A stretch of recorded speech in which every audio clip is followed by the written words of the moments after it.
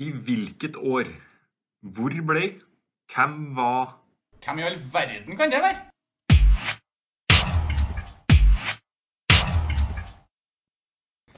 Hei og hjertelig velkommen til Idrettslinja med meg, Mats Eid Bjørseth, og min gode venn Per Asbjørn Solberg. I forrige uke gikk vi gjennom EM 2016, og jeg leverte ikke til toppkarakter ifølge quizmaster Per. Men er det så mange som har slått meg som du trodde, Per? Det her var ikke all verden fra folk som har slått deg, så vi får kanskje tro at du ikke gjorde det så dårlig som vi kanskje hadde trodd. Tom Heggern, som knuste meg foregående uke, han endte på 33 av 56, så litt bak deg. Og ellers har det vært ganske stilt fra dem vi vanligvis hører fra, så vi får oppfordre flere til å sende inn. Og så vet jeg at det er en del som ikke har rukket å høre den ennå, litt blant annet på grunn av hektisk podding med dagens tema. Ja, så får vi jo kanskje, jeg får nå håpe litt at folk ikke sender inn, for at de har gjort det såpass mye dårligere enn meg at de ikke vil offentliggjøre sin poeng sin. Da har jeg levert for vanskelig quiz. Ja, i dag skal vi i hvert fall ta for oss noe som både jeg og du, Per, har et godt forhold til, eller til tider også dårlig forhold til. Vi skal ha inn i fantasiverden og tar for oss det verdenskjente, både elsket og hatet spillet, Fantasy Premier League. Til å utfordre deg, Per, i dagens quiz, så har vi også med oss en gjest. Og hvem er det du skal ta opp for i dag, Per? Ja, vi får først se om det blir tap, da. Men som nevnt sist, så er det jo et velkjent navn i den norske fantasyverden vi skal ha med oss i dag. Og skal vi tro TV 2-sjef Vegard Jansenhagen, så står navnet hans på blokka i TV 2 som en aktuell mann der. Vi har besøk av en gymlærer med bakgrunn fra Høgskolen på Elverum og Norges idrettshøgskole. På NIH så møtte han to andre fantasyguruer, og sammen med dem har han startet den svært populære podcasten Fantasyrådet. I dag har vi besøk av en av Finnsnes store sønner. Velkommen til oss, Franco Roche. Tusen hjertelig takk, både Mats og Per. Det var jo voldsomt i introduksjonen. Det er kanskje litt klisjé å si det, men det er kanskje den beste introduksjonen jeg noen gang har fått. Det var veldig hyggelig. Vi går jo litt tilbake, vi, Per, så du trengte jo ikke å google noe nevneverdig for å finne min bakgrunn, men det er hyggelig at du drar med litt røtter. Jeg har jo visst om det. Vi har jo kjent hverandre siden Elverum-tida, så det går jo en stund tilbake, og da slapp jeg så mye googling i dag. Ja, deilig. Det blir jo litt spennende å se når vi er tre lærere i studio her, da, for om det blir noen lærerhumor som ikke så mange av lytterne setter pris på. Vi får prøve å unngå det eventuelt, da. Ja, det kan være av den tørre sorten.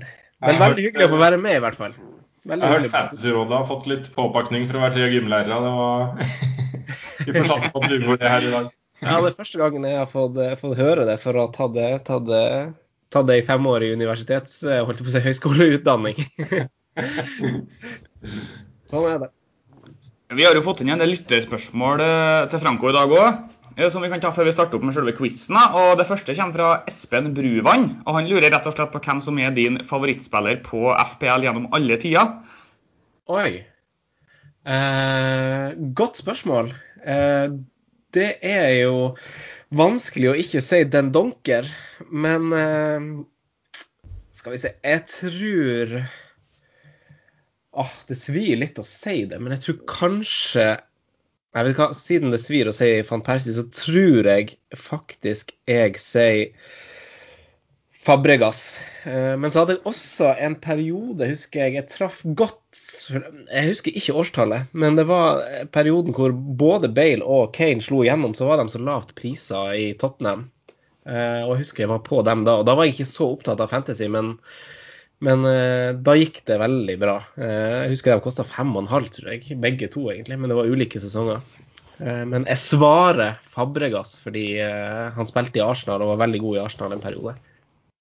Ja, altså, men det er jo litt typisk kanskje at man tør å gå de billige som er litt usikre når man ikke følger så mye med også, da. Nei, ikke sant. Var det jo Mares-kjøret for noen år tilbake der også, om å få hoppet på tidlig, men husket jeg feil, så ble det en ganske dårlig sesong for min del. Ja, for der også var Mares ute til 5,5 i starten, tror jeg. Ja, det stemmer.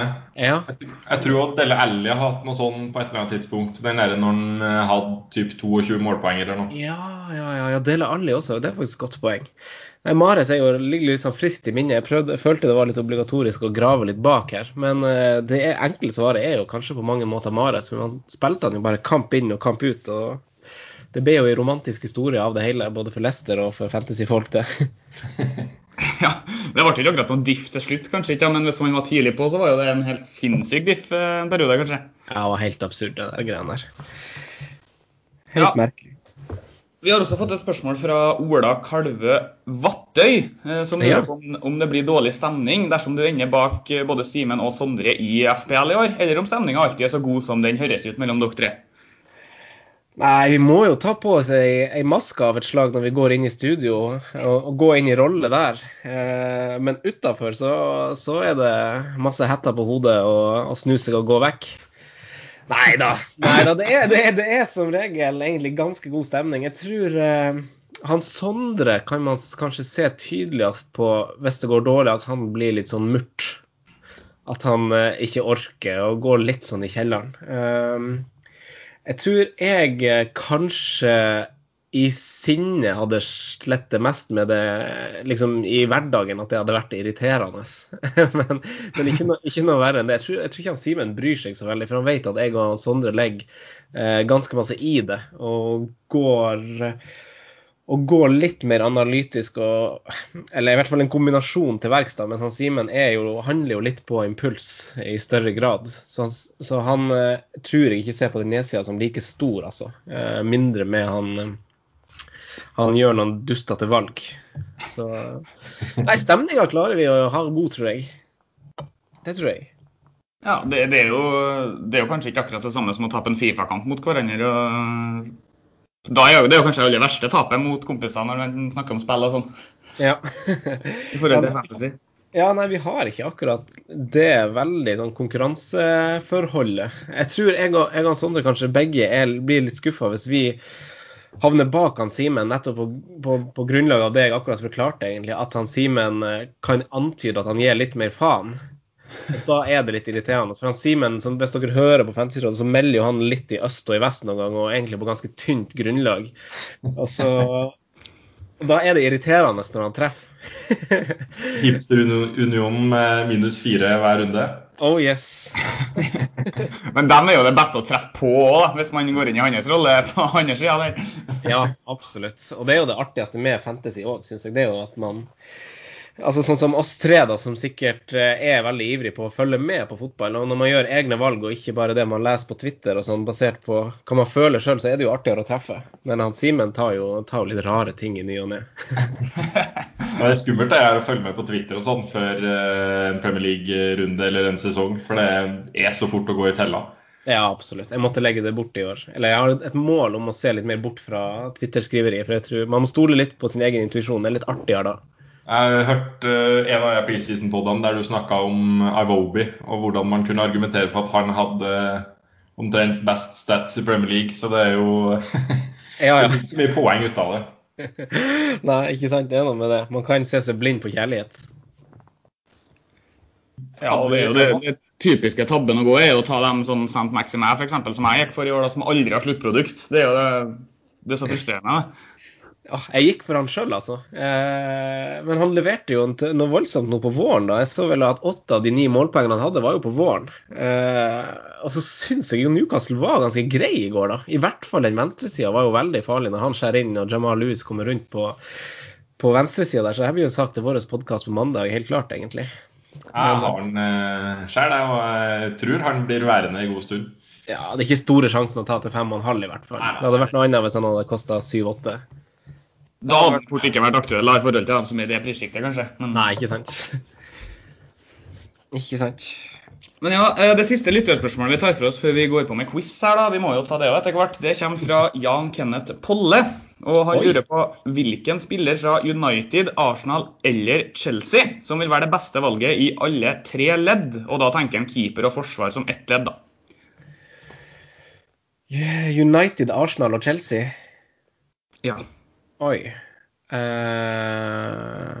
Da sier jeg spørsmålet så jeg, men jeg har ikke forberedt noe svar på det. Men da sier jeg Chilwell, Aubameyang, Martial. Hvis jeg må ta en fra hver klubb, måtte jeg det? Jeg tror ikke det sto noe om det. Nei. Nei, men det er fine valg uansett det der, da. Det er jo det. Ja, ja det er klart det. Aubameyang foran Bruno, altså. Ja, jeg tror ingenting ondt med da vi startet Fantasyrådet i moderne medier, så fikk vi vite av han Jim, som er overhodet der, at vær forsiktig når dere snakker om Liverpool og Arsenal, fordi folkene hiver seg over dere med en gang dere trør litt over streken. Så jeg skal trå litt varsomt, men jeg skal si det at jeg tror ikke Bruno Fernandes leverer like bra som det han gjorde. Jeg tror han blir kjempegod, misforstå meg rett, men han hadde jo et vanvittig snitt på de 14 kampene han startet i United, og jeg tror bare ikke det blir like høyt. Og så er jo Aubameyang midtbane nå, og ikke spiss. Så det er vel det som jeg tror bare ikke han klarer å vedlikeholde det like høye, selv om jeg tror han blir veldig god. Så tror jeg bare Aubameyang outscorer han da til slutt. Ja, det går ikke an egentlig ikke at hvis han opprettholder det, så er han jo omtrent da er nesten Ballon d'Or neste da, for da ja. Det er jo så usaklig det er på meg i perioder der. Ja, nettopp. Nei, så det blir en knepen Aubameyang der. Ja. Nei, men vi får kanskje bare hive oss ut og starte med noen spørsmål om årets utgave av Fantasy Premier League, som er første kategorien her da. Hvis dere er klar, gutta, til å kjøre quiz? Ja, selvfølgelig. Herlig, da tror jeg egentlig at det skal være en stor mulighet for dere begge med å stå med ganske bra poengsum, i hvert fall tidlig i quizen her egentlig. Så vi får se. Vi starter da med litt spørsmål om årets utgave. Som jeg sa i sted, 3 spillere deler tronen som den dyreste spilleren i spillet. Dette er da før prisnedgang og stigning, altså prisene fra start. Og i spørsmål 1 så kan dere plukke med dere 3 poeng hver dersom dere vet hvilke 3 spillere som sto til prisen 12 blank før årets sesong ble sparket i gang. Ja. Det her vent litt, jeg må bare hoste. Sånn, der gikk det bra. Det er jo en spiller som er skrudd opp her, og så er det 2 spillere som er skrudd litt ned. Eller det var en spiller som er skrudd litt ned til noen sin store overraskelse, egentlig. Og så er det jo ingen store overraskelser, føler jeg, på hvem de her spillerne er. Jeg vet ikke om Per er enig med meg i det. Ja, nei, vi skal jo fort frem til 3 av de største stjernene du har på FPL her, og det var blant dem som tok mest poeng i fjor, og så er det jo en som vel har byttet posisjon denne sesongen her, om det kan hjelpe noen på vei. Ja, det tenker jeg også er litt, og det er kanskje, når man ser de 3 navnene der, så er man kanskje litt, hvis man plages med det spørsmålet her, så er det kanskje et par navn der man kanskje kunne inkludert i den 12-bracken, hvis man stiller seg litt nøytral og ikke følger kjempegodt med, føler jeg da. Ja, nei, det er flere som kunne ha kostet så mye, men jeg er ganske trygg her. Ja, jeg tror nok at mange som har satt opp laget sitt allerede tar den der, vil jeg nok tro. Ja. Så får vi se, vi skal videre da, til noe annet som er en viktig del av fantasy-spillet. Hvert år har man 3 chips å bruke i spillet, som kan gjøre at man en runde plukker med seg ekstra mange poeng dersom man treffer. I dagens andre spørsmål så skal vi frem til hvilke 3 chips man kan bruke i årets utgave av FPL, og da inkluderer jeg ikke wildcard som en chip da, noe man kanskje også egentlig kan kalle det. Ja, den her tror jeg jo skal være ganske grei. Man har jo alltid troet på at det her skal gi store utslag i form av poeng, men du verden så mange ganger jeg har blitt skuffet ved bruk av chips. Ja, det sitter vel i for de aller fleste der. Det ligger så masse planlegging og struktur og tenking bak hvordan man skal legge det her opp, og man planlegger både med nevnte wildcardet som Mats tar opp her, og planlegger med det for å tilrettelegge for bruk av chips, og så bare går det at skogen gang etter gang. Så det er jo man må kanskje bare legge ned lista litt, tenker jeg, for de chipsene er jo fortsatt ganske mektige, sånn isolert sett, hvis man ser hva man kan gjøre med dem, faktisk. Så jeg skulle jo gjerne ha brukt den ene i går. Ja, skulle jo det. Den ene personen som leder ligaen vår, og i verden også for den saks skyld, så jeg brukte jo selvfølgelig den, som leder i verden nå etter en dag bare med Premier League. Og da var han i ligaen vår pusher vel han er over 90 poeng, tror jeg, og ganske mange spillere igjen. Og da er jo skal jeg si, 2/3 av summen hentet inn på én spiller. Brukbar start. Brukbar start, det må man kunne påstå. Det er ganske vilt, egentlig. Det er sånn treff, det at det er helt sykt, faktisk. Ja, det er jo sånn treff man drømmer om å treffe med bruk av akkurat den chipen, da. Så det jeg tenker med... Man får jo et veldig godt forsprang, da, men med å bruke en chip så tidlig, så gir det jo god tid fortsatt til å drite deg ut, eller at andre bruker knep på å ta deg igjen, da. Jeg liker jo å spare chipsene for at det er en liten X-faktor, og gjøre et hopp heller på slutten enn på starten, for da gir det meg en større edge, føler jeg, til å bli tatt igjen, da, eller ikke. Ja, det er for så vidt enig i det, og når vi først snakker om chips her, da, så er det jo en av de chipsene vi skulle inn på i forrige spørsmål, som først var mulig å ta i bruk i 2017, på grunn av at den da erstattet en annen chip som har blitt brukt tidligere. Og i spørsmål 3 så lurer jeg på hvilken chip det var som ble fjernet før 2017-sesongen da. Ja, apropos det Per sa om at man overtenker litt i et chipsene og alltid blir skuffet, så var vel her en chip som sto øverst på den faen av skuffende chips. Men de fjernet vel den med grunn, tenker jeg. Den var det lite å hente i, og det handler vel i stor grad om, i hvert fall for min del, hvis jeg husker riktig.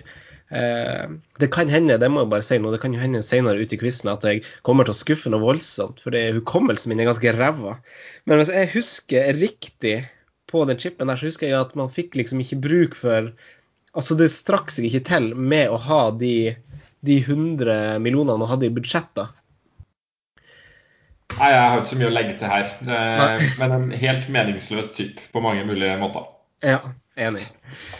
Ja, det er vel som en Franco var inne på, en grunn til at den ble fjernet. Ja, det kan man si. Når man spiller fantasy, så er det viktig å holde tunga rett i munnen, og noen runder hvor det er midtukekamper, så må man sende inn laget sitt på en tirsdag eller onsdag, mens man ofte må ha det klart lørdag formiddag ellers. I spørsmål 4 så skal vi inn på en endring som er gjort i år når det kommer til frister.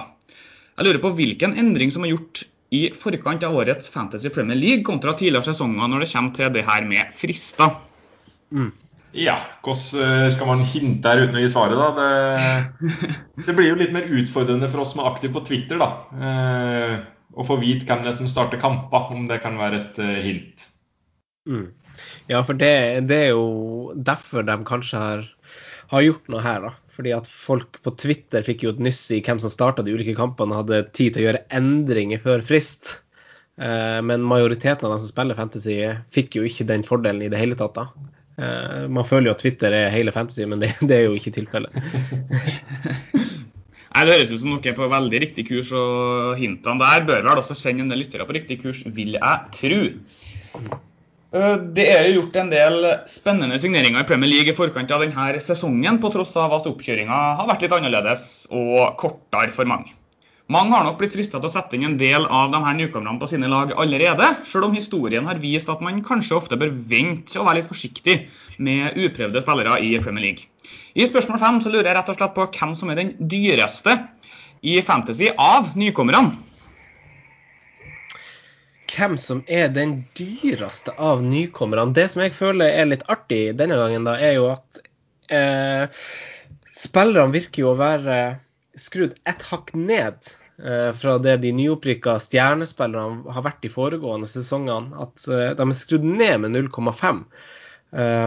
Og de ulike stjernespillerne i de 3 ulike klubbene, Leeds, Fulham og oi, hva var det siste? West Bromwich, har jo ikke fått, til tross for å ha hatt store spillere og prestasjoner sesongen som gikk, så har de ikke fått den prisen man kanskje trodde, som Pukki fikk, Wilson hadde i sin tid, og så videre. 0,5 ned, rett og slett. Jeg lurer på om, altså nykommere, da kan det være folk som er kjøpt også, kan det, Mats? Jo, det var altså nye spillere til Premier League, det kan jo også være spillere som er kjøpt, ja. Ja, da misforstår jeg spørsmålet, for da tenkte jeg nye til nye Premier League, til de opprykka lagene. Nei, ok, av nye spillere, men de er jo heller egentlig ikke så sabla dyr, hvis jeg skal ta den.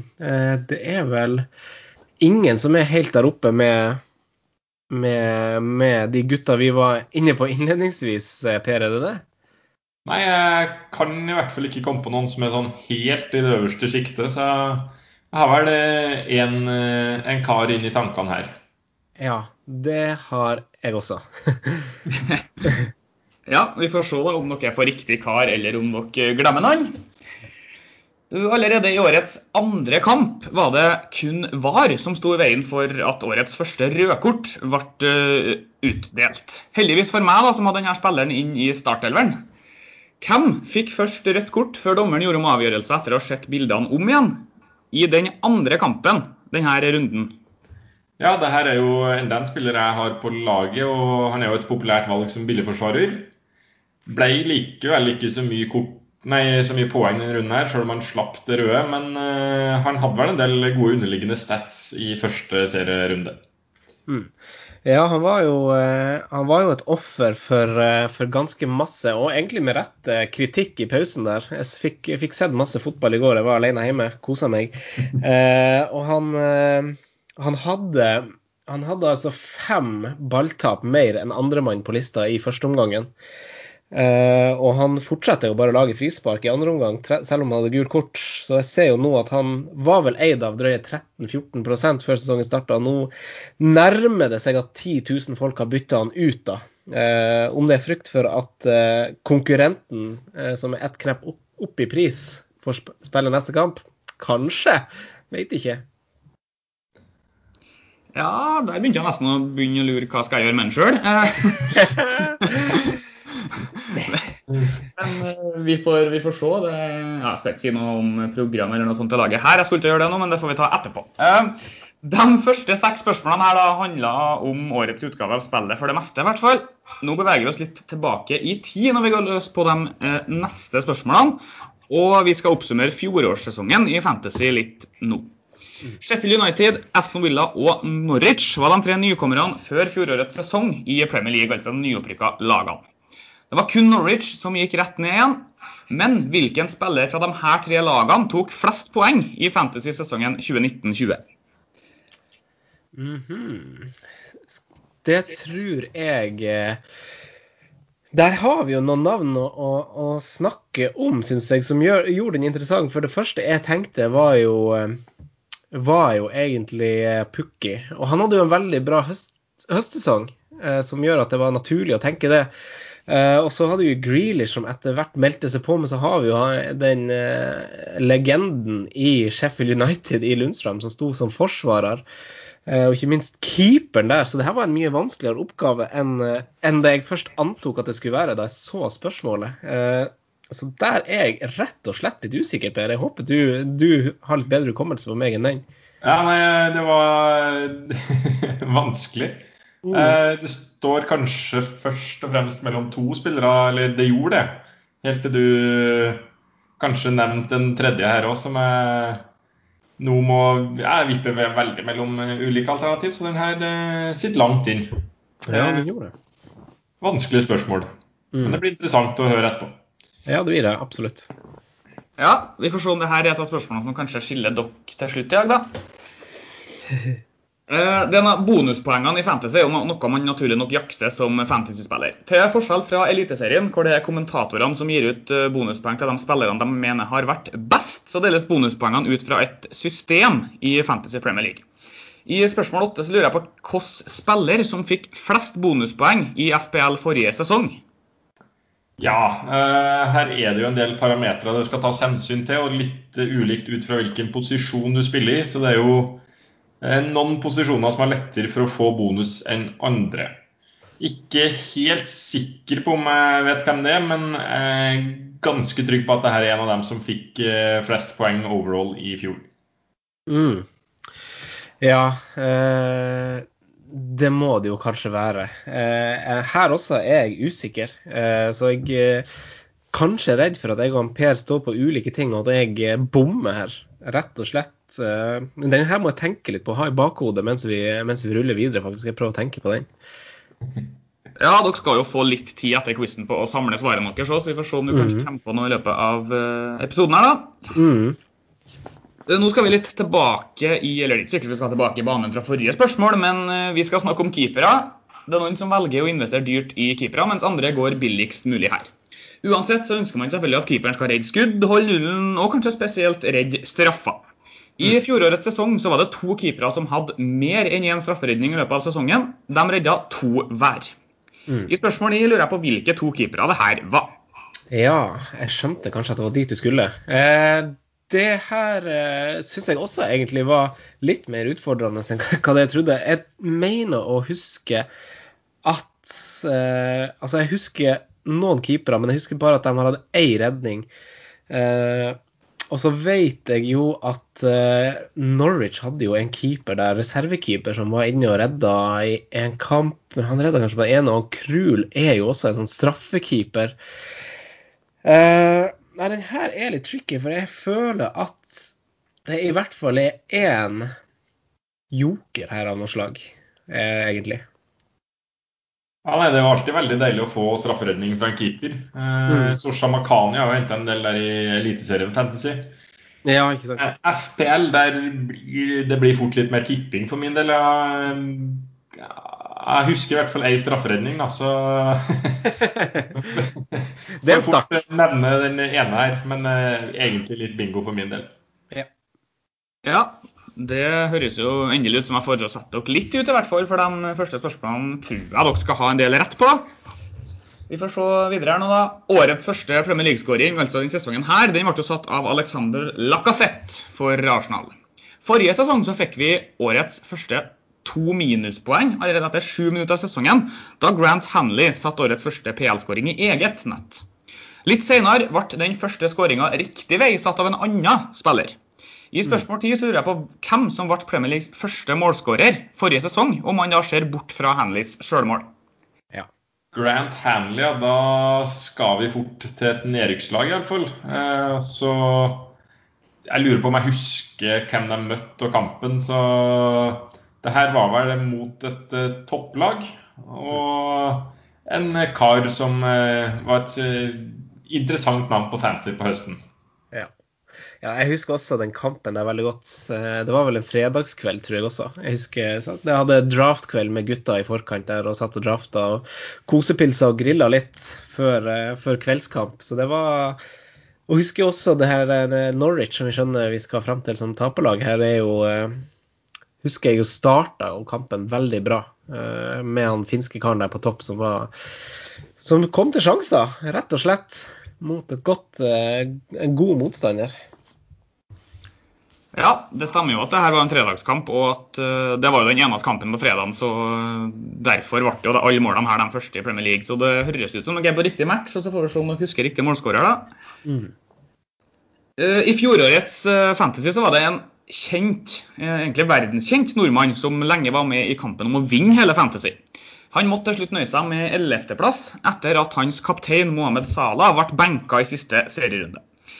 I spørsmål 11 så er jeg ute etter hvilken nordmann som til slutt endte som nummer 11 i Fantasy Premier League, og samtidig nummer 2 av de norske spillerne. Ja, han gjorde vel mange gode trekk gjennom den sesongen der, gjorde han ikke det?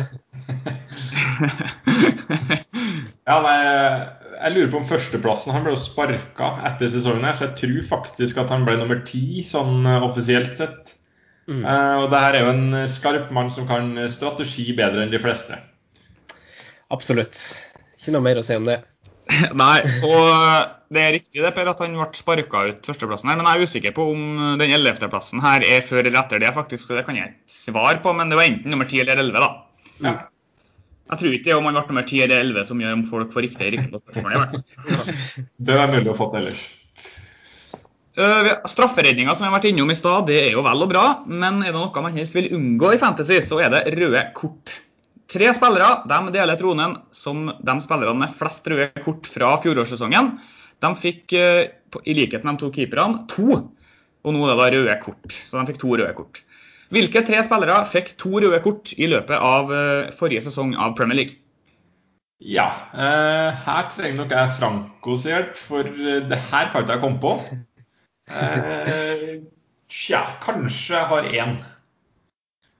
Du har kanskje 1, ja. De her tror jeg kanskje jeg faktisk husker. Jeg husker i hvert fall én. Det er jeg bombesikker på. Jeg er veldig usikker her, så du får ikke røpe for mye, så kanskje du tar meg litt her, Franco. Ja, det er det jeg tenkte jeg skulle prøve å la være nå. Ja, men vi får gå videre da, så får vi se hva kommer frem til begge to. De neste spørsmålene nå handler litt mer om historie fra FPL, altså litt lenger tilbake, og vi starter helt tilbake til oppstarten vi. Og jeg lurer rett og slett på hvilken sesong som var den første offisielle Fantasy Premier League-sesongen. Ja, det synes jeg var veldig vanskelig å svare på, for jeg har jo åpenbart ikke vært med og spilt siden tidenes morgen, det spillet her, og jeg har ikke gjort research på det, men vi vet jo når Premier League startet, så det kan jo ikke være ned på 80-tallet i hvert fall. Men det var vel varianter tidlig hvor man leverte inn sånn avisutklipp med tilsvarende spill, mye mindre komplisert da, men før man kom over i dataverden. Men det her vet jeg ikke svaret på. Jeg har i hvert fall ikke spilt så lenge. Jeg har jo sett statistikk på noen som har spilt veldig lenge, liksom med ratinga på hvordan de har gjort det sesong for sesong, men utover det så har jeg egentlig ikke peiling her. Nei, da blir det kanskje litt gjetting på begge to her da, så får vi se hva dere ender på. Vi skal, av denne fantasy-sesongen her skal vi til også neste spørsmål, så det kan jo hende at det blir litt vanskelig det å fordokte, men denne sesongen var det en spiller som endte med 47 målpoeng totalt. Det ga hele 271 poeng i fantasy. Og i spørsmål 14 så lurer jeg på hvilken spiller som fikk, det her var da desidert flest poeng i den første utgaven av Fantasy Premier League. Ja, hvis det er rundt den tiden jeg da kanskje tror det startet opp, så var det jo en spiller som herjet ganske greit, og som jo har levert godt etter det her også. Men jeg er veldig usikker, så ja, enten så er det et naturlig svar her, eller så er jeg helt på ville veier. Men har du en indikasjon, Per, av når Fantasy startet? Nei, han her var vel en kantspiller, han jeg tenker på, som hvis det hadde funnet en fantasy for La Liga og for så vidt Serie A og Champions League, så, eller det finnes jo en for CL som jeg har spilt, så er jo det her en mann man gjerne vil ha på laget. Ja, skjønner. Ok. Men jeg har ikke snøring på om det er riktig tidsperiode eller ikke. Nei, det gjenstår å se. Ja, det er jo ikke dumt å gå for en spiller du mener herjer i det tidspunktet du tror FPL startet opp i spørsmålet her selvfølgelig, men så er det jo det at man kanskje bør i hvert fall treffe brukbart på forrige spørsmål for å få med seg den her da.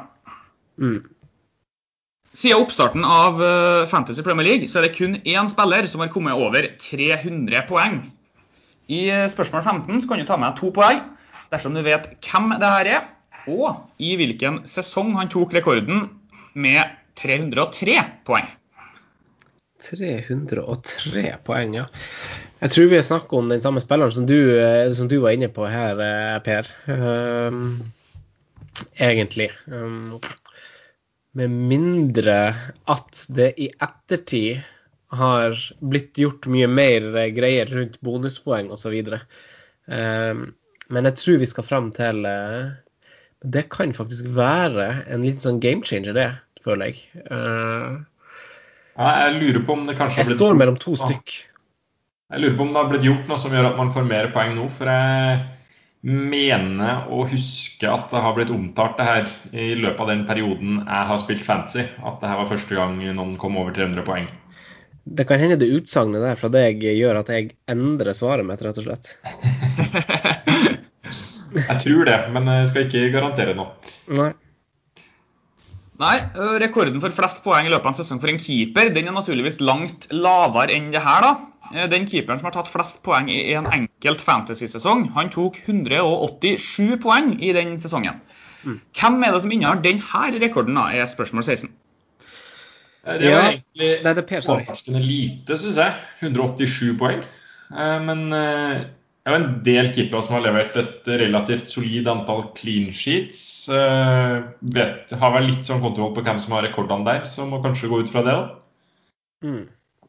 Og så er det jo også, det er også i senere år at det har blitt kommet det her med at keepere får redningspoeng. At jeg får altså 1 poeng for hver tredje redning. Så da føler jeg også at det er naturlig å tenke at vi ikke skal fryktelig langt tilbake i tid. Ja, takk. Ok, vi får se da om vi skal langt tilbake i tid eller ikke. Selv om denne rekorden da flest i løpet av en sesong, så det likevel en annen keeper som har rekorden for flest poeng per kamp i løpet av en sesong, altså da gjennomsnittlig poeng. Grunnen til at denne spilleren ikke topper lista over flest poeng i løpet av sesongen, eller i løpet av en sesong for keeperne da, at han kun spilt 20 kamper den sesongen han tok rekorden for det beste snittet. I spørsmål 17 så lurer jeg på hvem som har rekorden for flest gjennomsnittlige poeng per kamp i løpet av en sesong av keeperne. Oi, ja.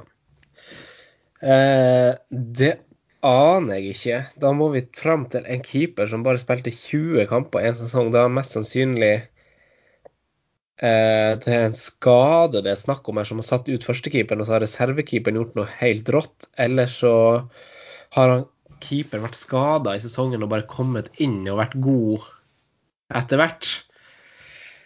Ja, det er litt i samme bane jeg tenker at enten må det jo være en som virkelig har levert når sjansen bør seg, eller så er det en toppkeeper som har vært ut i deler av sesongen. Ja, hvis jeg kan jo være vi ikke skal så langt tilbake i tid. Kanskje ikke. Nei, det er ikke sikkert det. Hovedfokuset når man velger spillere i fantasy, det er å se etter spillere man tror havner høyt opp når det kommer til antall skåringer, målgivende, clean sheets og så videre. Noen ting i spillet kan også gi minuspoeng dersom, eller for eksempel selvmål, antall innslupne, gule og røde kort og kanskje noe mer også. Den 12. februar i 2013 ble det nok en veldig absurd fantasy-runde et faktum for en spiller som faktisk var eid av en god del av lagene på denne tida. Den aktuelle spilleren bomma på 1 straffe og skåret i tillegg 2 selvmål da laget hans tapt 0-4 hjemme mot Chelsea. Dette tapet endte faktisk også en fin rekke med 17 ubeseiret hjemmekamper for laget hans. Og i spørsmål 18 så er jeg ute etter hvilken spiller som endte denne runden med 4 minuspoeng totalt, og hvilken klubb han spilte for denne sesongen. Det her husker jeg godt. Har bildet av en i hodet nå, men navnet det sitter litt langt inn. Så spilte man ikke for et topplag selv om de var gode hjem. Jeg tror jeg skal klare å komme på laget, det har jeg. Men navnet på spilleren, det må nå klare å få det på plass etter hvert. Ja, det her vet jeg hvem er. Det laget her har jo hatt veldig mange store, sterke spisser på laget sitt, så han her er kanskje ikke den største og sterkeste, men han var noe stor han også, men jeg tror jeg vet hvem det er. Ja, jeg lurer på om det var en jeg var i samme liga med på tida som faktisk hadde kappet denne spilleren i denne runden. Oi, sant. Så det er jo da minus 8 poeng på den. Den ja. Oi, sant. Den er lei. Jeg mener jeg har sett på Twitter, det var en sånn triple cap av John Terry når han fikk minus 3 en eller annen gang. Oi, sant. Han endte på minus 9 da. Det er solid. Men det å triple cappe John Terry, da er det for sent å gå. Ja, det er det jo. Ja, det er et godt poeng. Historien til FPL den er jo naturligvis full av klassespillere, og mange av verdens beste spillere har også vært en del av dette spillet. Spilleren som har flest poeng totalt gjennom alle tider har hele 1835 poeng, og nestemann på denne lista er nesten 300 poeng bak på en totalsum av 1587. Så det er ganske suveren ledelse for den spilleren som da har tatt flest poeng. Jeg lurer i spørsmål 19 på hvilken spiller det er som har tatt flest poeng i Fantasy Premier League gjennom alle tider. I tillegg kan du få med deg et bonuspoeng dersom du vet hvem av dagens aktive Premier League-spillere som har tatt flest poeng. Ok, interessant spørsmål. Det er jo veldig naturlig å falle tilbake på et spørsmål vi hadde tidligere på hvem som har tatt mest poeng gjennom alle tider, når det var det 303 poengene, er det ikke det? Ja, det her er altså total poengsum hvis du plusser sammen alle sesongene spillerne har spilt i Premier League. Ja, ok. Der du en. Den er... Vi må jo ha noen her som har spilt i Premier League over lang tid. Jeg vil jo tro det offensive spillere vi skal frem til. Ja, det må det jo være. Og det må jo være noe som... Og 300 poeng, det er... Ai. Her må det jo være et soleklart navn vi skal frem til. Ja, 200 poeng på en sesong er jo veldig bra, så her må vi jo ha en som har spilt i noe sånn nesten 10 år eller mer, tenker jeg. Ja, det må det rett og slett kanskje være. Så er det jo, jeg forstår det jo sånn at det ikke er en aktiv i den, siden du spør om begge deler. Så det kan jo være et hint. Oi, det var jo et hint, i så fall. Eller er det lure... Det gjør at det ikke er samme svar på begge spørsmålene, Ja. Det er riktig at det ikke er samme svar på begge? Ja. Ok, for det hadde jeg blitt svart hvis dere ikke sa det, faktisk. Ja, jeg forstod det sånn. Så Men da tror jeg vet svaret på nummer 2 i hvert fall. Ja, det tror jeg har en god idé om. Ja, han er ikke så langt med på den totallista, det kan jeg jo si da. Nei. Vi går videre da. Det har jo vært mange gode spisser i Premier League som har vært must-haves i fantasy-spillet. En av dem er Robin van Persie, som i løpet av sine sesonger i Premier League har hatt mange høye totalsummer, eller i hvert fall noen i fantasy. Hans beste notering er 269 poeng i en sesong hvor han blant annet skåret 30 mål i ligaen. I spørsmål 20 så lurer jeg på hvilken sesong van Persie tok 269 poeng. Van Persie, ja, det overraskende at den kom i dag. Her var det vel i forbindelse med en overgang hverken eller Franco sett spesielt stor pris på. Så jeg er litt usikker på hvilket år det kan ha vært, men sånn cirka peiling har jeg jo. Jeg er også på sånn cirka, men det er fare for at jeg kan bomme med et år eller to slingring her, altså. Absolutt. Ja, det er vel... Nå har ikke jeg det foran meg her, men jeg mener å huske at da jeg sjekket her, så var det 2 sesonger som var ganske suverene for Van Persie, så kanskje står det mellom dem tog da. Det kan være. Nå har vi jo kommet oss dit at vi skal inn i de 5 siste spørsmålene, og som vanlig i dag da, så går det an å ta med seg litt ekstra poeng på de her 5. Vi har allerede vært innom de 3 dyreste spillerne i dagens spill, altså før sesongstart da, og de er jo fortsatt, det er i hvert fall i det øyeblikket vi spiller inn det her. Og i spørsmål 21 så skal jeg ha de 5 neste på denne lista. 3 av dem her startet spillet med en prislapp på 10,5, mens de 2 andre kostet 11,5 ved starten av spillet. Så altså de 5 spillerne som er bak topp 3 på prislista i årets fantasy. Oi, nå må jeg skrive for å hjelpe meg selv her. De 5 neste, ja. Der har jeg har jo et par navn jeg husker, og kan. Men her må jeg også, jeg blir satt litt ut av de andre spørsmålene, hvor vi er down memory lane her, og skal hoppe tilbake til, nå var det litt vanskelig, følte jeg, men det er jo egentlig ikke så vanskelig, tror jeg. Jeg tror det her skal være ganske greit. Jeg har brukt såpass mange timer på å forberede meg til sesongen at jeg føler jeg bør jo ha oversikt over det her. Ja. Jeg tror alle de her koster 10,5 og opp. Sa du det? Ja, det er vel 3 som koster 10,5 og 2 11,5. Ja, jeg er i hvert fall sikker på dem på 11,5, og jeg tror jeg har dem på 10,5 også. Ja. Jeg har 4 av 5. I hvert fall, sånn på stående fot. Ja. Så for å se, det er jo et spørsmål som det skal gå an å få 5 av 5 på, vil jeg tro, når dere får samlet tankene litt.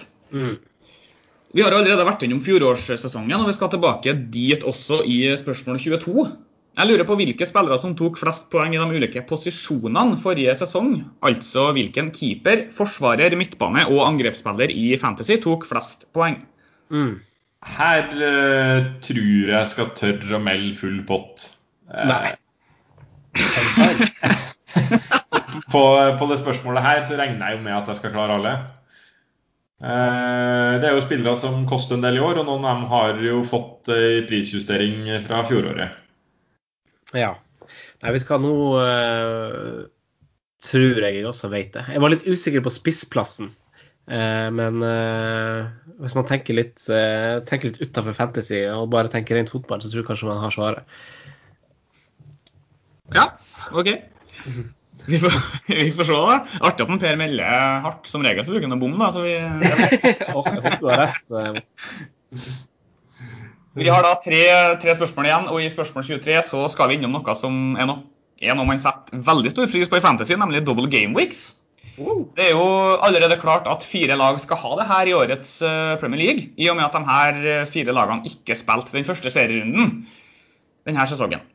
I spørsmål 23 da, så lurer jeg på hvilke 4 lag det er som ikke spilte i runde 1. Det vet jeg jo også svaret på. Årsaken til det her er jo at de har fått eller det er jo 2 av lagene som har fått utvidet ferie, for de har vært med lenge i Europa og sånn. Og da havner jo også selvfølgelig motstanderne deres under den. De må jo bare tilrettelegge seg det. Så derav en uke ekstra for et par lag, og så kommer jo den dobbeltrunden ganske mye senere da, men den kommer. Ja, jeg synes du er snill i den avsluttende delen av quizen i dag, Mats. Det har jo gitt litt hodepine inn mot årets sesong det her, men jeg skal definitivt klare å svare på de 4. Ja, det regner jeg jo med at dere som er såpass fantasy-avhengig klarer. Totalt så er det 5 spillere som har hatt et snitt på over 8 poeng hver kamp gjennom en hel fantasy-sesong i løpet av historien. Den med høyest snitt i løpet av en sesong da, ligger på 9,3 poeng per kamp. I dagens nest siste spørsmål så lurer jeg på hvilke 5 spillere det er som topper lista over flest poeng per kamp i løpet av en sesong. Ja, noen av dem her har vi vel sikkert vært innom allerede, men 8 i snitt er jo fryktelig mye da. Så vi må kanskje tenke litt på det vi har vært inne på tidligere, at poengsummene har blitt litt høyere etter hvert. Jeg tror det hadde vært vanskelig å oppnå tidligere.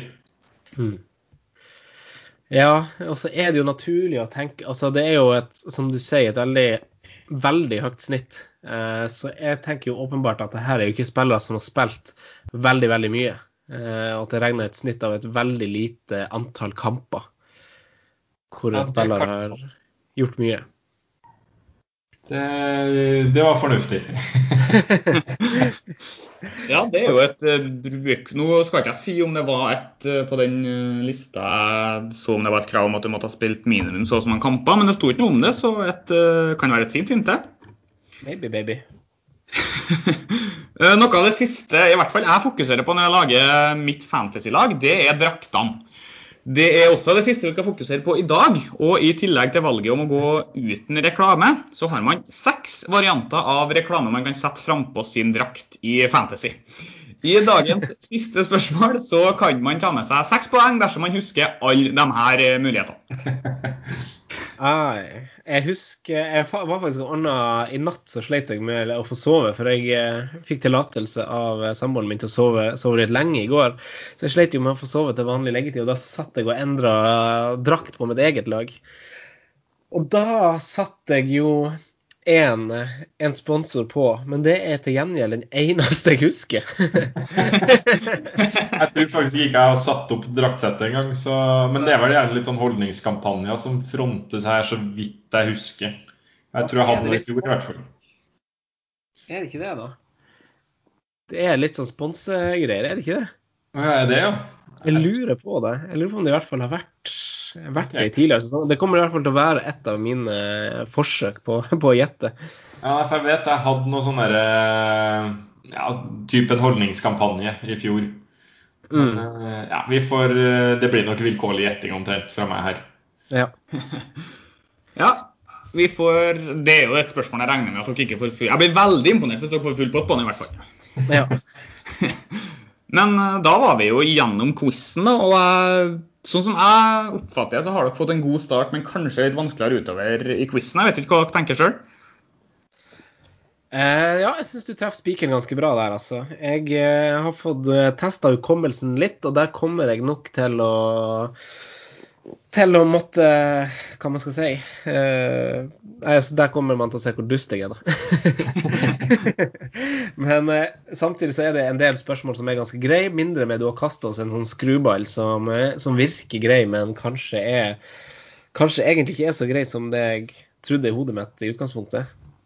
Jeg tror jo det skal gå sånn høvelig bra, men det er jo noen plasser man sitter litt fast, så Vi får se.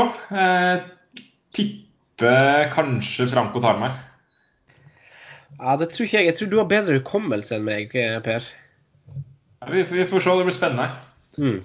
Ja, vi får gi dere litt tid på å samle svarene deres her nå, før vi treffes igjen til fasitinnspilling ganske snart. Yes, vi snakkes i del 2. Det gjør vi.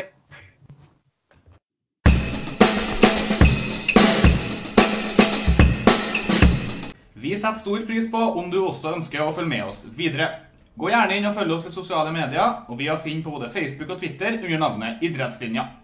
Vi har nå også kommet oss på Instagram under navnet Idrettslinja Pod.